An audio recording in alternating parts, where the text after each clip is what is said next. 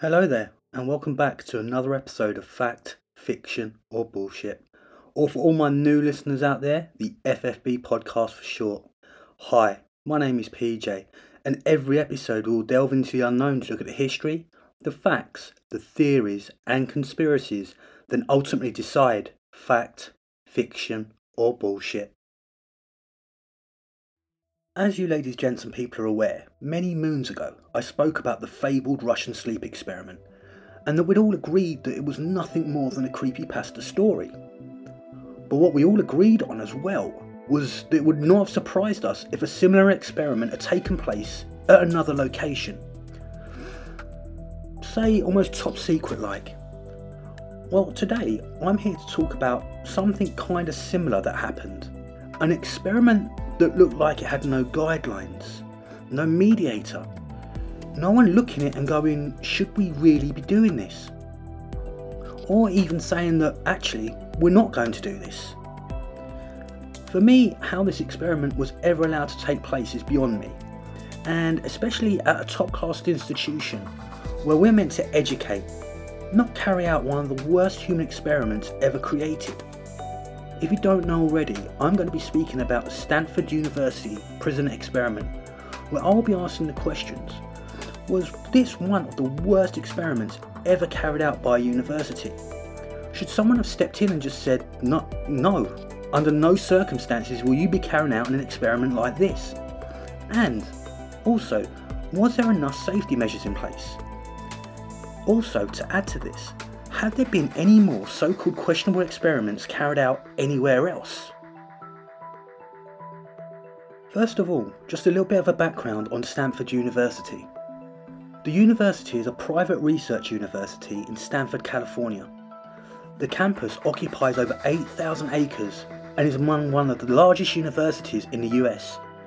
It enrolls over 17,000 students every year. And you know me people, I also looked at the cost too. If you're not getting in there on a scholarship, it's between $55,000 to $60,000 per year. That's some crazy money. I also looked into the university and I found this quote that might give you some insight as to what it does. And I quote, "Stanford University is a place of discovery, creativity, innovation and world-class medical care, dedicated to its founding mission of benefiting society through research and education. Stanford strives to create a sustainable future for all, catalyze discoveries about ourselves and our world, accelerate the societal impact of its research and educate students as global citizens. And this quote for me, ladies, gents and people, after reading that, I can see why it's kind of carry out this sort of experiment. But what gets me about this experiment was the lack of leadership. This top university, surely they would have had to have in place like some sort of mediator, some sort of person, where they say, well, this experiment can take place and this one can't. And this now leads me to the experiment in hand. In 1971, psychologist Philip Zimbardo and his colleagues set out to create an experiment that looked at the impact of becoming a prisoner or a prison guard. The Stanford Prison Experiment, also known as the Zimbardo Prison Experiment after Philip, went on to become one of the best known and controversial experiments in psychological history. Zimbardo and his fellow researchers wanted to know if physically and psychologically healthy people who knew they would participate in an experiment would change their behaviour in a prison-like setting. The researchers set up a mock prison in the basement of Stanford Psychology Building. They selected 24 undergraduate students from a pool of 70. And they're all male, might I add. Each of the 70 chosen at the beginning were all chosen because they had no criminal background, lacked psychological issues, and had no medical conditions. The chosen 24 who agreed to participate during a 2-week period were paid $15 a day. Now, ladies, gents and people, let's see if it was worth it. The simulated prison included 3 6 by 9 foot prison cells. Each cell held 3 prisoners and included 3 cots. Other rooms across from the cells were utilised for the jail guards and the warden. One tiny space was designated as a solitary confinement room, and another small room served as the prison yard. They really were going for proper authenticity. The 24 volunteers were then randomly assigned to either the prisoner group or the guard group. Prisoners were to remain in the mock prison 24 hours a day during the study. Guards were assigned to work in 3-man teams for 8-hour shifts. After each shift, the guards were allowed to return home until their next shift. For me, ladies, gents and people, even before this experiment has begun, they've already created a divide. Guard does 8 hours and goes home and gets $15. Prisoner has to stay there for 24 hours a day and gets the same. I'd be like, well, I want 3 times that. As you can see already, there is already resentment there. Upon the prisoner's arrival, each man was stripped, searched and deloused. They were then given a uniform, and this was a numbered gown in which Zimbardo himself called a dress. Each prisoner had loose-fitting rubber sandals, and their ankles were shackled. They also had a cap made from a woman's nylon stocking. In real life though, male prisoners don't wear this. They wear trousers and a top. Zimbardo done this to humiliate and degrade the male prisoners. He thought that by putting men in a dress without any underclothes and caps on their freshly shaven heads, that this would achieve this more quickly. The guards themselves wore khaki uniforms and were given whistles, nightsticks and mirrored sunglasses. This for me already sounds like an unfair deal. What's weird for me is that Zimbardo actually took part in the experiment himself, and he acted as the warden overseeing everything. But this is when things started to get out of hand. There were disputes between prisoners and guards. The guards were allowed to interact in any way they wanted. They were hostile and dehumanising. And this is when things got physical. At the beginning of the experiment, there was an explicit injunction against physical force for both the guards and the prisoners. For me, ladies, gents and people, this, for me, was the Tinder light moment. You know when you put a nightstick in someone's hands and put them in a position of power, he's going to use it, experiment or not. What was even worse was whatever the guards done was then overlooked by Zimbardo.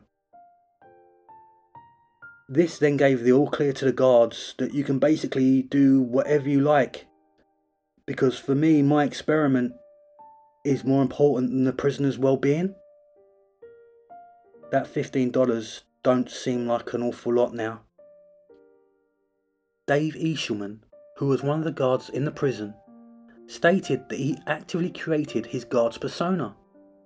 He had been in various drama productions in high school and college, and it was something he was very familiar with, to take on another personality before he stepped out on stage. That's sort of like method acting in my eyes, where you immerse yourself into the role so much you don't actually believe it's a role anymore, but in your head real life. E. Schulman continued by saying, I was kind of running my own experiment in there, by saying, how far can I push these things? How much abuse will these people take before they say, knock it off, it's enough? Whilst the guards began to behave more and more aggressively and more abusive towards the prisoners themselves became passive and depressed. 5 of the prisoners began to experience severe negative emotions, including crying and acute anxiety, and these had to be released early. Even the researchers themselves began to lose sight of the reality of the situation. The experiment that was meant to last 2 weeks was ended just after 6 days. Ladies, gents and people, I'm going to go back to that $15 thing again. And I checked, and in today's value, that's $110 per day. And for this experiment, that's just simply not enough. So I went looking, and I actually managed to find videos of this experiment as well. And you can actually see why the prisoners became anxious and depressed. Paper bags were placed over their heads. They were made to do push-ups.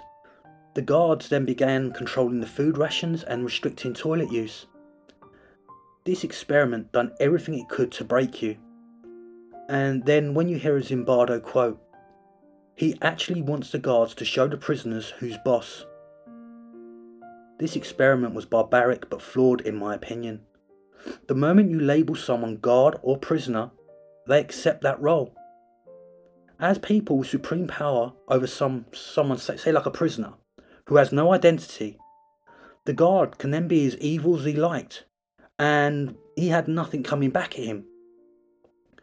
He done this as this was the role that they had chosen for him in this experiment. And it's weird, ladies, gents and people.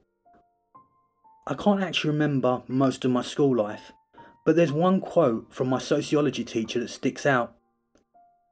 You label someone long enough and eventually they become that label. And this is what I see in this experiment. And then when I see another quote, and I can't remember who said it, so I apologise.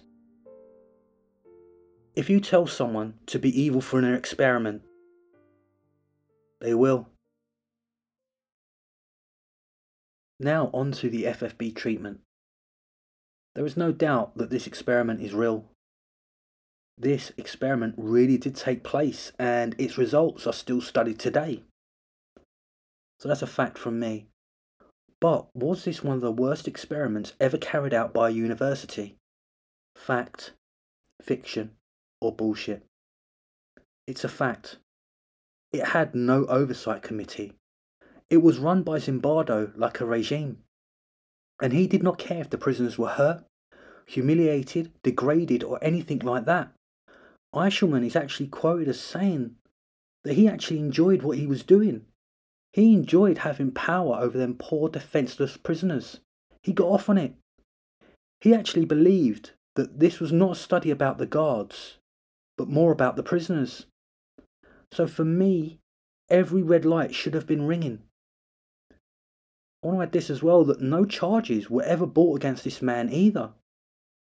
I think that if this experiment would have been taking place today, I can't imagine how many lawsuits would be brought against him.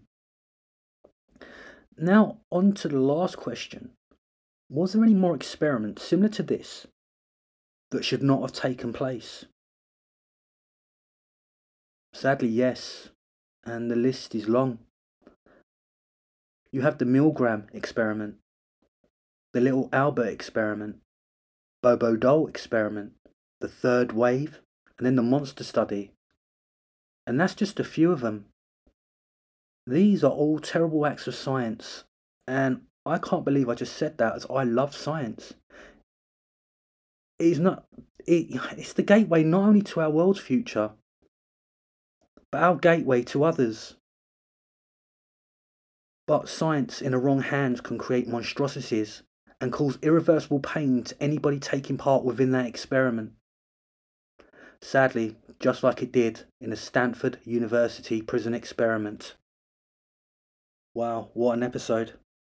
Who would have believed a top-class university like that could have carried out something as heinous, as frightening, as terrible as that experiment?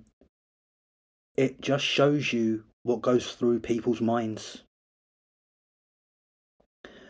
I know this is going to sound a bit weird, but next week there's going to be no episode. It's the end of summer here in the UK, and I finally get to have a week to myself to chill and have a few beers, watch a few movies, and relax for a little bit. However, the following week I'm going to be back, and it's going to be something new, extreme, horrific. You know me, ladies, gents, and people. Just want to say thank you for the love. You know, the views keep going up, listens, whatever you choose to call them.